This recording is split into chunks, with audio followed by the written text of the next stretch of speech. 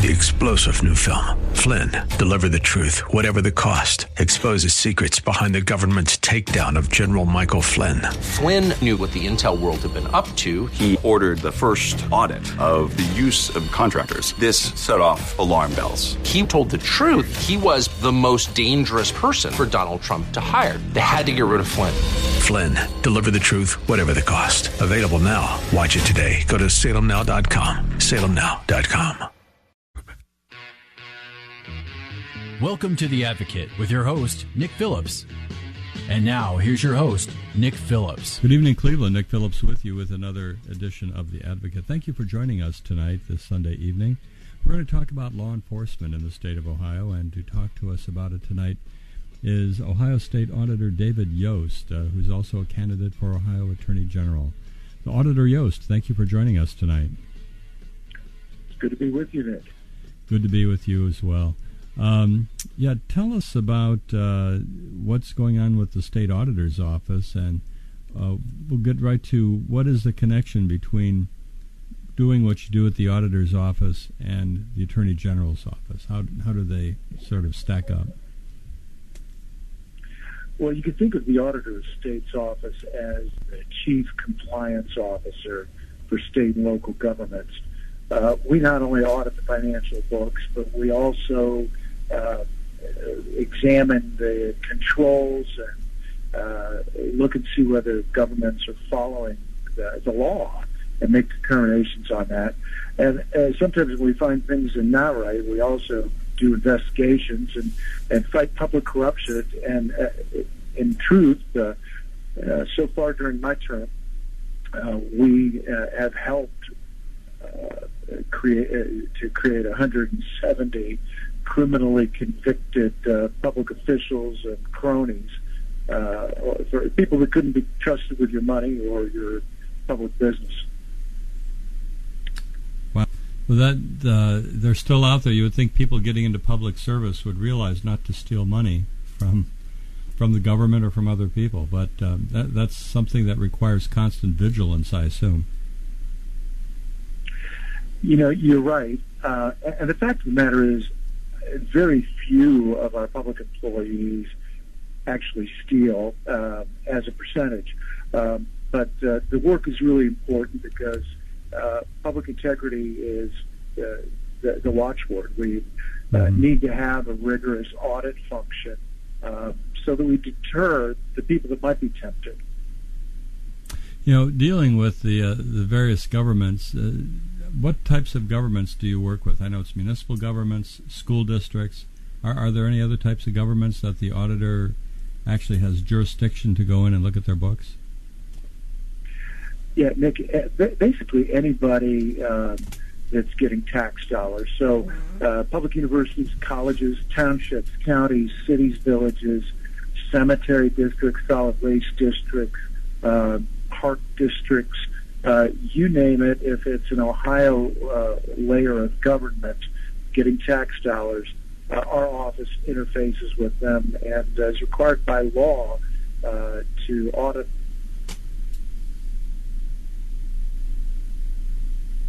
Okay, can't hear you there now. Are you there? Yeah, I'm right here. I'm sorry. Okay. Did we fade out? No, it sort of faded out there, but we're talking about auditing these various government agencies and public agencies that receive money. Before we go further, let's talk a little bit about your background. For those who don't know you, David Yost, you're from Delaware County, and tell us about your background. Well, Nick, I went to a small high school, 165 people or so in my graduating class out in the country, Big Walnut High School. And after I went to the Ohio State University for undergrad, we moved back, my bride and I, and we raised our family in Delaware County. Eventually I went to law school and practiced law in the hometown there before becoming county auditor, and then served 8 years as county prosecutor before becoming state auditor. We had 3 lovely children, all grown, they live in the area, and 3 beautiful grandchildren. And with getting into state politics, how was that transition? It was, I would never go back. I would never regret the decision to do it. But I'll tell you what, it was eye-opening. The politics at the state level are very different than the county courthouse. And somebody asked me once, well, what's the big difference between running at the county level and running at the state level? I said, well, when you're running back home, you go to to the grocery store, run into people that you represent, and if somebody's mad at you, they'll come up and say, Dave, I think you got this wrong. I'm just pretty mad at you for the decision you made. And down at the State House, somebody's mad at you, they come up to you, put their arm around you, and say, boy, you're doing great. You're going to be president. Well, welcome to state. So when did you run your first statewide campaign? 2009 and 10. So that puts us eight years ago already. Now tell us about the Attorney General race. When did you decide to run for that? So I was actually running for Attorney General in 2009 against Richard Cordray. I was trying to secure the Republican nomination, and a guy named Mike DeWine decided that he ought to be the Republican nominee and got in the race. So we duked it out for a while, and then John Kasich tapped the Auditor of State, Mary Taylor, to be his running mate. And a number of people came to me and said, look, this auditor's job is important. It's on the enforcement board. We need you to step up. Would you consider being our nominee for Auditor of State and, not having a primary against Mike DeWine? And, talked about it with my family, spent several days in prayer and consultation, and ultimately decided that was the way I should go. But I always kind of had in the back of my mind that I'd like to be the chief law officer of Ohio. And, now I'm 34 days away from realizing that dream. Well, as chief law officer, as the Attorney General, again, for those listening who aren't quite sure, what is the full expansive, I suppose, responsibilities of the Attorney General? What all do you cover? So a lot of people call the Attorney General the top cop. That's a little bit of a misnomer because you're not a police officer. You can't arrest anybody. But you run the Police Officers Training Academy. You run the Bureau of Criminal Investigation and Identification, which supports almost all of the county prosecutors' offices and law enforcement agencies in the state. You serve as special counsel to prosecute cases for local prosecutors who request somebody from outside to come in.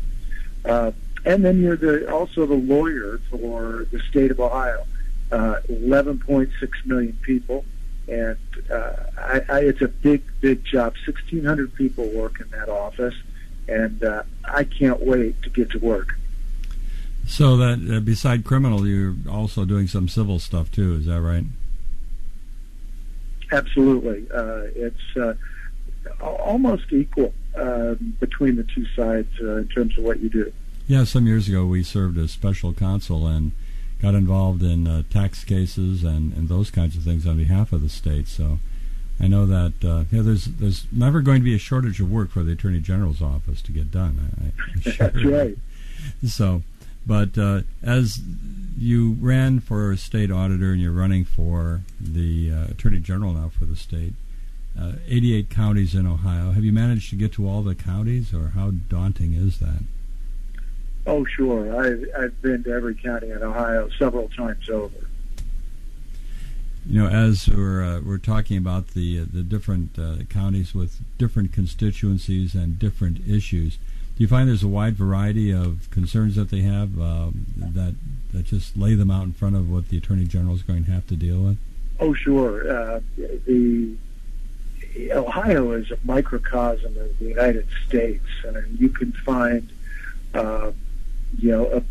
big East Coast cities like Cleveland. There, you've got what some people think is a kind of a southern style city in Cincinnati. You've got New Urban Center in Columbus. You've got rich countryside with deep agricultural traditions.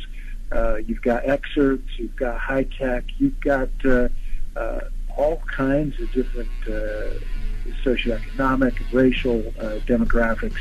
It really is a diverse state and full of wonderful people.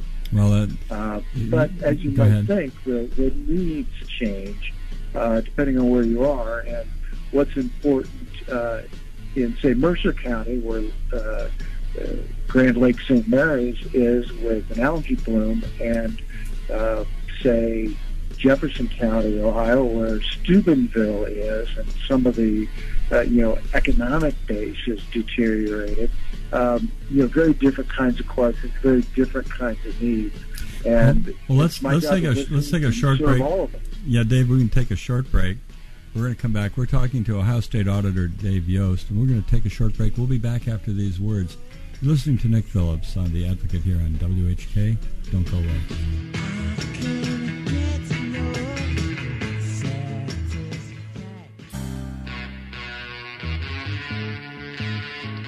Welcome back, Cleveland. Nick Phillips with you with another segment of The Advocate.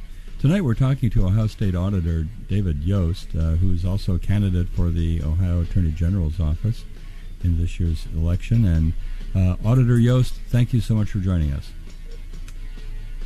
It's wonderful to be with you tonight, Nick. Good to have you and find out what's going on in Ohio. We've been talking in the last segment of the differences in the different counties in the state, 88 counties and 88 different constituencies. What are the people concerned with when you're talking to them out there that impact the Attorney General's office? Well, they're most worried about the opioid epidemic. The overdoses reached yet another record last year, and those numbers just came out a week or so ago. And there's not a community, a neighborhood, a family, a workplace that hasn't had some kind of connection to this crisis, and people are worried about it. So I get a lot of folks asking me about it and telling their stories, often just heartbreaking tales of promising young lives that are just snuffed out by this terrible disease of addiction. Yeah, I was talking to some people involved in programs to help combat the addiction problem, and they've been around for several years, and one thing I noted is that, like you just mentioned, the numbers are not going down. The numbers are still with us, and I understand even in 2018 we still have those numbers hanging up there. What do you think is the best way to attack this problem? Well, to start with, we have to realize there's not a way to attack it. We're going to have to do a lot of things, and some things differently. We've got to think about this thing differently. Let me give you an example of what I mean. In Ohio, under current law, the possession of less than 10 unit doses, 10 doses of heroin, is a fifth-degree felony, punishable by, theoretically, up to 1 year in prison. Now, if you're trafficking, if you're selling dope, and it's fewer than 10 doses, it's a felony of the fifth degree, punishable by up to 1 year. Now, that just doesn't make any sense. What creates the bigger harm to our society? Somebody that's an addict who's using heroin, or someone who's selling it and perhaps creating new addicts? Obviously, the dealer is the more dangerous person to society. So we've got to go through our criminal code and make sense of it.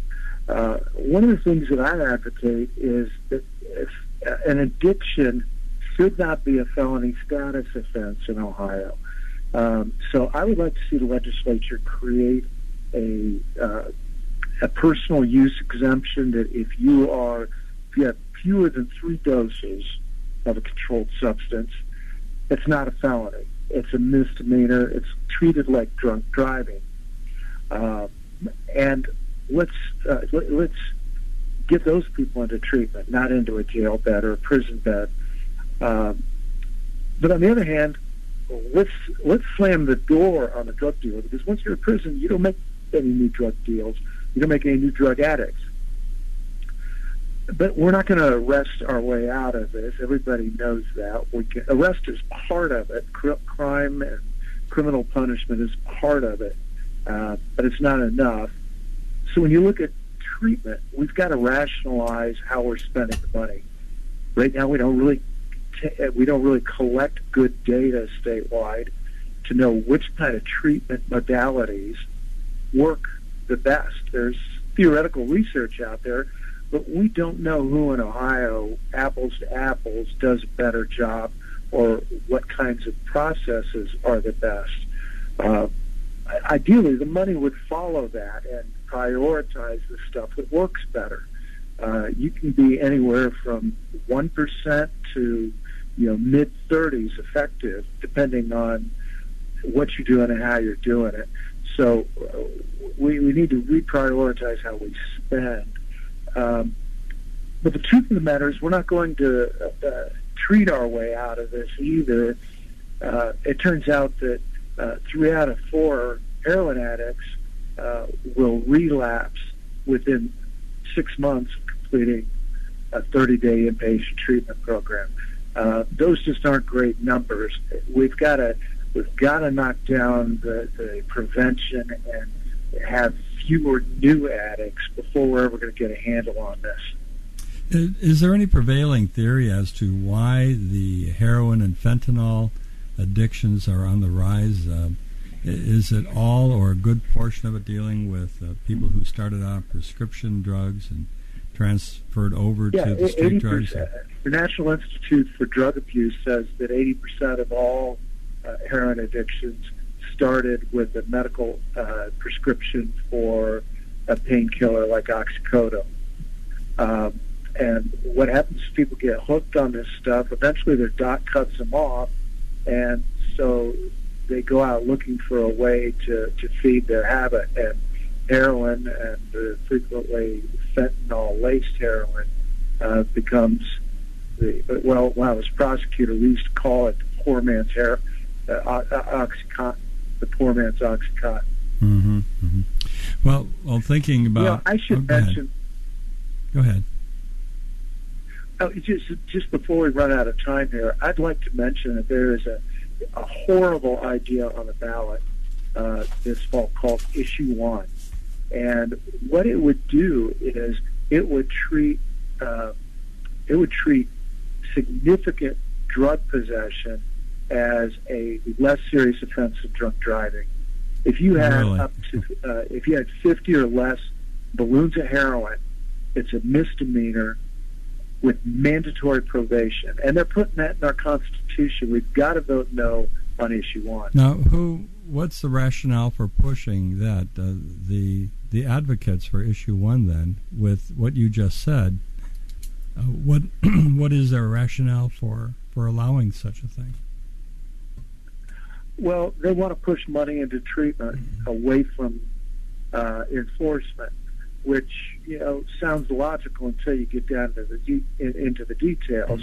But the fact of the matter is, if you've got 49 balloons of heroin in your pocket, you're not a user. You're a dealer, and we just didn't see you making the sale. Nobody has that kind of that amount of drugs on them for their own use. You know why? Because a junkie, an addict that has that much heroin on them is going to be dead. They keep using it until they run out or they overdose. And I'm sure that you could point me to somebody that didn't do that. But that's the norm. Sure. And this just goes too far, too fast, and it sets it in stone in the state constitution. It's a terrible idea. And virtually every judge, prosecutor, cop in the state is out there sounding the alarm about it.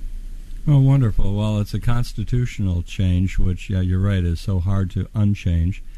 And then do you think that traffickers would make sure they're always carrying less than 50? Well, of course they would. We're giving them a huge incentive to do that. It would give Ohio the most liberal drug laws in the United States. And if you're a dealer in, for Michigan or Indiana or Pennsylvania, the place to go is Ohio. Just go over the border a little bit. And it's a terrible, terrible thing. Now, the proponents are going to say, well, it specifically exempts trafficking. Yeah, listen to me. We don't always get the traffickers in the act. We don't always catch them selling this stuff. That's right. And a lot of the people that are in prison on possession charges are drug dealers who we just didn't get them selling it, but we got them on possession. That's why we need to keep these things felony, why I want to just make a personal exemption. Under 3 doses, okay, fine, we're not putting you in prison. But if you've got more than that, we're not buying this personal use stuff. Mm-hmm, mm-hmm. Well, something has to be done. The number of deaths in families, and we see it at all economic stratas. It's not just one. So, my goodness. Well, good luck with the campaign and touring beautiful Ohio in the autumn here. May the voting day come quickly for you. Nick, I love this state. It's wonderful to be going around and reacquainting myself with every corner of the state and seeing old friends in you. Well said, well said. Well, good luck to you, and thank you for joining us tonight, and drive safe. My great pleasure. Thank you. Thank you so much. That was David Yost. He's the auditor of the state of Ohio, running for Attorney General in the state. We're going to take a short break. We'll be back after these words. You're listening to Nick Phillips on The Advocate here on WHK. Don't go away.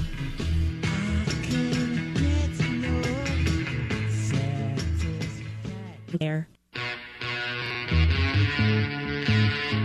Welcome back, Cleveland. Nick Phillips with you with another segment of The Advocate. In the next 2 segments, we're going to be talking about issues that really and truly reach global proportions. And with us to talk about that tonight is Dr. Paul Seitz.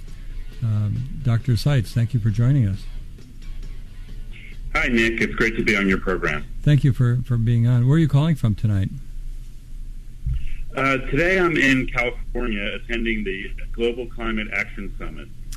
Well, excellent, because I can say right off that we'll have to have you on again after that summit to talk about what you have learned and what we all should be aware of on the issue of climate.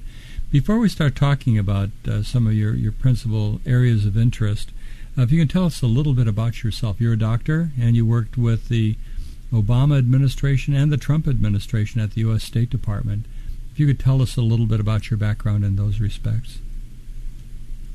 Thanks, Nick. Yes, I'm a medical doctor trained in public health and preventive medicine, and I've spent a big part of my career working on global health and combating the global HIV pandemic. I've done that work from both inside the government and also as an external advocate, doing advocacy, trying to push the U.S. government and other wealthy governments to take on difficult global challenges. So most recently, as you noted, I worked from 2014 until 2017 in the State Department, where I worked on I led a team called the Data Revolution for Sustainable Development. The Sustainable Development Agenda is an international agreement of 17 global goals that were agreed to by 193 countries in 2015, including the United States, which committed to these goals, which include ending poverty, ending hunger, health for all, education for all, gender equality, clean water for everyone, protecting the climate and the oceans, peace and security, and good governance. So this Sustainable Development Agenda is bold and transformative, and we were harnessing the capacities of the United States government as well as the private sector to harness data and technology that we all know is changing our lives to address these social challenges. You know, what pops out me straight away is working for both the Obama administration and the Trump administration, and the goals for the sustainability development issues seem so idealistic. Is there much of a change between how the Obama administration looked at this versus the Trump administration, or is the project going in the same direction at the same rate as it had prior? I think there are radically different approaches between the two administrations. President Obama mobilized the entire federal government and all its scientific and technical capabilities to help define and shape the Sustainable Development Agenda as well as the Paris Climate Accord. And these two agreements were both agreed to in 2015, and together they created a historic global framework which is being implemented around the world right now. And it is bold and transformative, but the good news is that there are time-bound and measurable goals and targets that were identified for each of those priorities. And so the fact that we can measure progress and we can hold each other accountable for bold action has made this agenda different than prior agreements that have been made at the international level. The other good news is that the private sector, corporations, and civic groups and faith-based groups around the world, including in the United States, are mobilizing in support of the Sustainable Development Goals. In terms of the transition between the Obama and Trump administrations, I mean, the Sustainable Development Goals are still being reported on by the Office of Management and Budget. There is a website, sdgusa.org, which reports on U.S. progress towards these goals. However, I would say that the momentum from the federal government is tempered now and not as robust. And as most people know, the President Trump intends to pull out of the Paris Climate Accord. That being said, there are over 400 cities around the country that are actually fully implementing the Paris Climate Accord, and many are also taking action in support of sustainable development. You know, with sustainable development and saying that the robust nature of the program under the Obama administration has shifted and not as robust now under the Trump administration, how does that translate into dollars that no longer exist in the budget for the program? Well, I think that the policies of the Trump administration have been to focus on tax relief and deregulation, and with an economic theory of letting the private sector be unleashed, and then theoretically that's going to trickle down and create benefits for everyone equitably.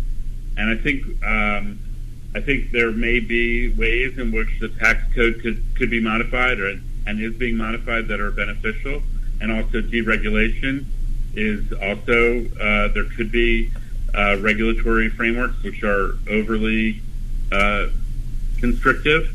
On the other hand, we know that government has an important role to play to make sure that policies and programs and regulations are set up so that all people, not just the wealthy people, are benefiting from educational opportunities, job opportunities, and the programs that are required to adapt to the new economy. And so I think that a lot of those programs are being threatened by the current policy framework. Now, you were with the State Department. Does that mean that most of the U.S. involvement in sustainable development is involving international issues, foreign countries, and so on, or are there domestic programs to make sure that we meet these goals in our own country? Yes, so I think that the Obama administration had what we call a whole-of-government approach. Certainly the State Department played an important role, but the other parts of the federal government, including the Department of Agriculture, the Department of Education, the Department of Justice, were also taking on a review and refining and enhancing their programs to align with the Sustainable Development Goals. For example, the Department of Justice has an initiative called Access to Justice, which was a program that was pioneered here in the U.S. that they were then supporting uptake and replication in countries around the world, including in Africa and Asia. And this is what we call smart power. When we're engaging globally, as we are as a powerful nation, we can influence other countries by partnering with them and helping them succeed in creating winning lives for their populations. And so that's where the Department of Education, the Department of Health, Department of Agriculture, all the assets and capacities of our U.S. federal government, we were sharing our know-how. And also, frankly, we were learning new ideas and new innovations from around the world that we could apply to challenges here at home. When we think internationally, we think about our being U.S. versions of poverty, health, and gender equality. And we have about a minute before our first break here, but how does this work with regard to clashing with other cultures, especially with like gender equality and some of the other countries that don't look at the equality between men and women the same as we do here? Was that a problem? I think that all countries are working towards gender equality. In our own country, we know that there's still a disparity in pay between men and women. In Saudi Arabia, they just allowed women to be able to drive. Yes. So people are different countries are at different places. So the Sustainable Development Goals allow us to have a common framework and a common agenda where every country and every city can be working towards these goals in their own way. And then we can compare progress, and we can all work together and make faster progress. Well, it sounds like it's a noble set of goals to go and make, as they say, the world a better place. And are there other leading countries that are working along with the United States? I would assume there's some leading countries and some following countries. Who is the next best partner we have? Yeah, I mean, I think there are countries in every region that are leading on the Sustainable Development Goals. So, for example, in the Western Hemisphere, Colombia is really a leading country in terms of restructuring their whole government to align towards action, measurable action for sustainable development. Well, let's hold up on Africa. Let's hold up on Colombia. We'll pick up with Africa. We're going to take a short break. We're talking to Dr. Paul Zait, former State Department official and a medical doctor, talking about sustainable development. We're going to come back and also talk about climate. You're listening to Nick Phillips on The Advocate here on WHK. We're going to take a short break. Don't go away. We'll be right back.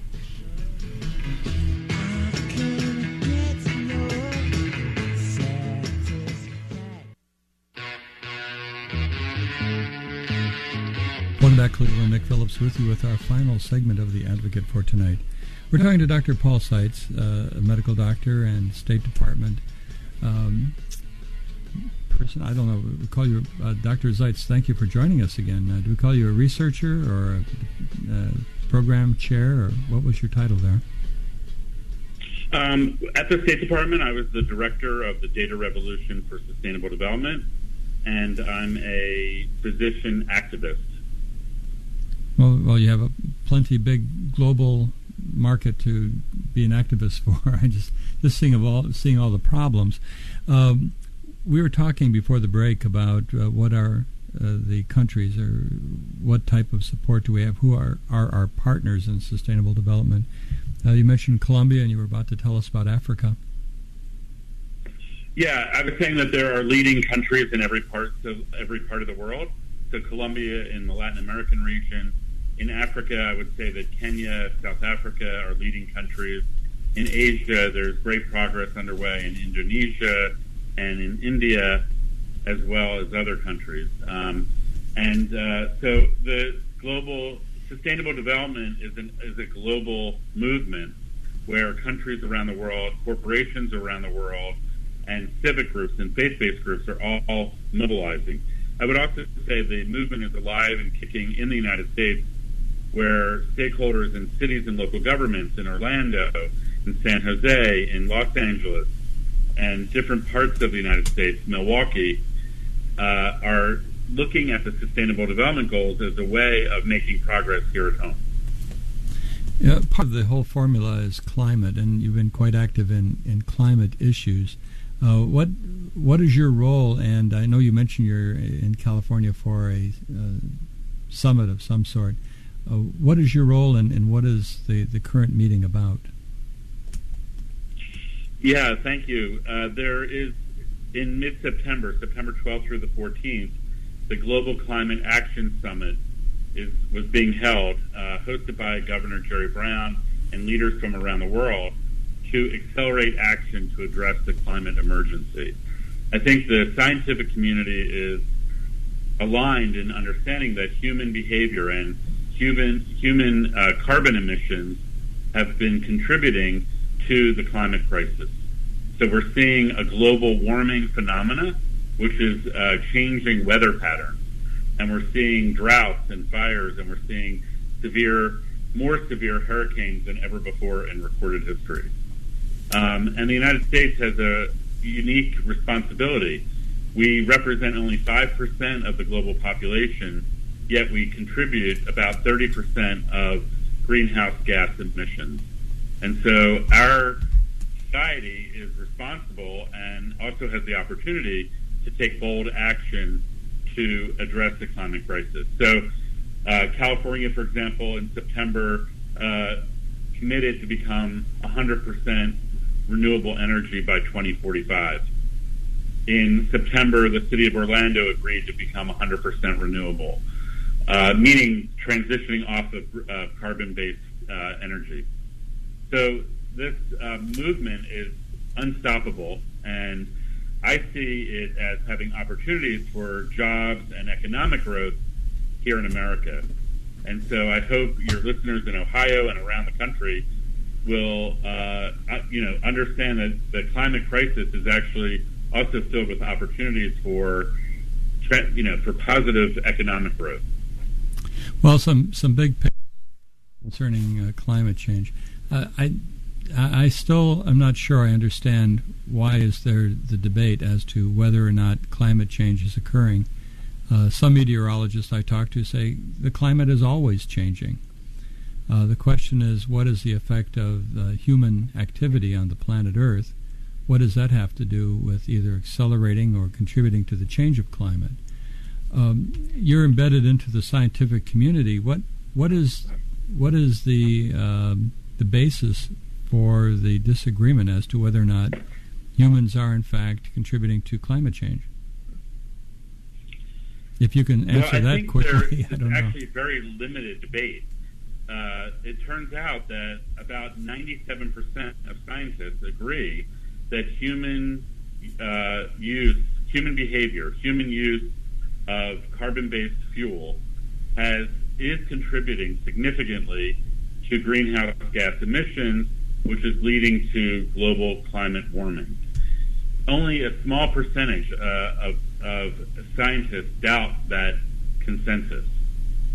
Now, we know that there are corporate interests that take that slimmer of doubt and blow it up into confusion that is sowed to protect their kind of economic interests, in my view. So the folks that I'm a scientist, and I believe in data, I believe in evidence, I believe in reviewing actual facts and making decisions and developing policies and programs based on facts and evidence and science. And so this is throughout human history. There's been a battle about whether, how science should influence our society. So I'm a science-based and an evidence-based person, and I believe that the evidence is clear, and we need to take action to reduce our carbon emissions as fast as possible so that we can mitigate the impact on ourselves and on other people on the planet. Well, we've been witnessing changes in the climate, the shrinkage of the polar caps, more swings in the weather patterns that have been, at least there seems to be more swings in the weather patterns. And the question is if all the scientists are agreeing that human participation in human activity is contributing to the change in climate, are these climate changes that we're witnessing, are they reversible if there are changes in how humans operate here on the planet Earth? Thanks. That's a great question. And just to mention my memoir called Waging Justice, a doctor's journey to speak truth and be bold. In that, I describe my own journey with facing potential devastations in our world, and I've chosen to be optimistic. And in the case of the climate crisis, I think there is room for optimism. If people mobilize quickly to accelerate action to reduce carbon emissions, I believe that we can mitigate the worst possible impact. There is an effect already happening, as you noted, with the melting of the polar caps, with global temperatures rising every year, with the intensification of weather crises. And so we're not going to be able to eliminate all the effects. But if we can reduce the amount of carbon that we're emitting, and there are new technologies also being developed to trap carbon and sequester it and reduce it from the atmosphere, and if those technologies can become successful, then we can stabilize the warming trend and protect human life and live in healthy balance with Earth.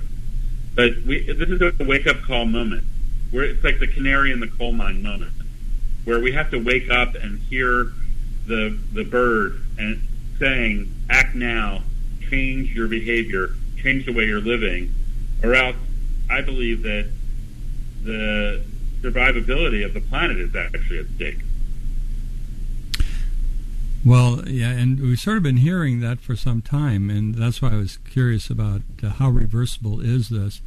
If first off, are the scientists all in agreement that the increase in temperatures and climate change is related to the amount of carbon emissions, and if so, if we reduce those dramatically, how long would it take to affect the climate, and would that be years, decades, or longer?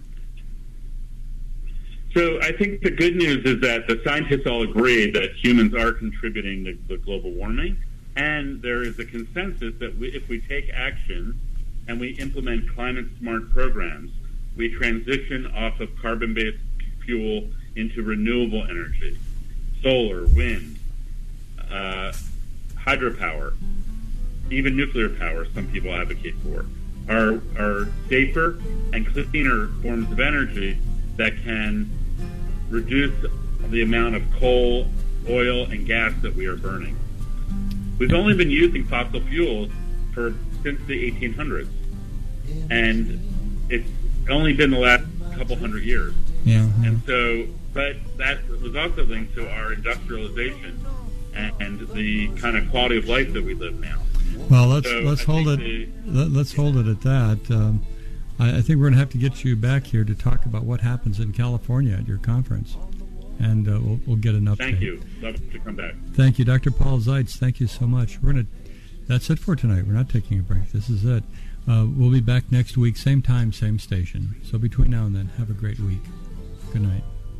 And I sat and watched the Zanzibar sunset, sat and drank my fresh mint tea, with nothing to do until morning, and only my mind for company. 3-star General Michael J. Flynn, head of the Pentagon Intelligence Agency, knew all the government's dirty secrets. He was one of the most respected generals in the military. Flynn knew what the intel world had been up to. He understood its funding. He ordered the first audit of the use of contractors. This set off alarm bells. The explosive new documentary, Flynn, Deliver the Truth, Whatever the Cost, uncovers the facts behind this scandal. Flynn told the truth. He was the most dangerous person for Donald Trump to hire. I find out the worst enemy that I'm going to face in my life is right here in America. They took my assessment and they wanted me to change it. And I was like, I'm not changing it. They had to get rid of Flynn. With in-depth interviews, archival footage, and never-before-seen personal records of the man behind the headlines. I just felt like I was drowning. Flynn, Deliver the Truth, Whatever the Cost. Available now. Watch it today. Go to salemnow.com. salemnow.com.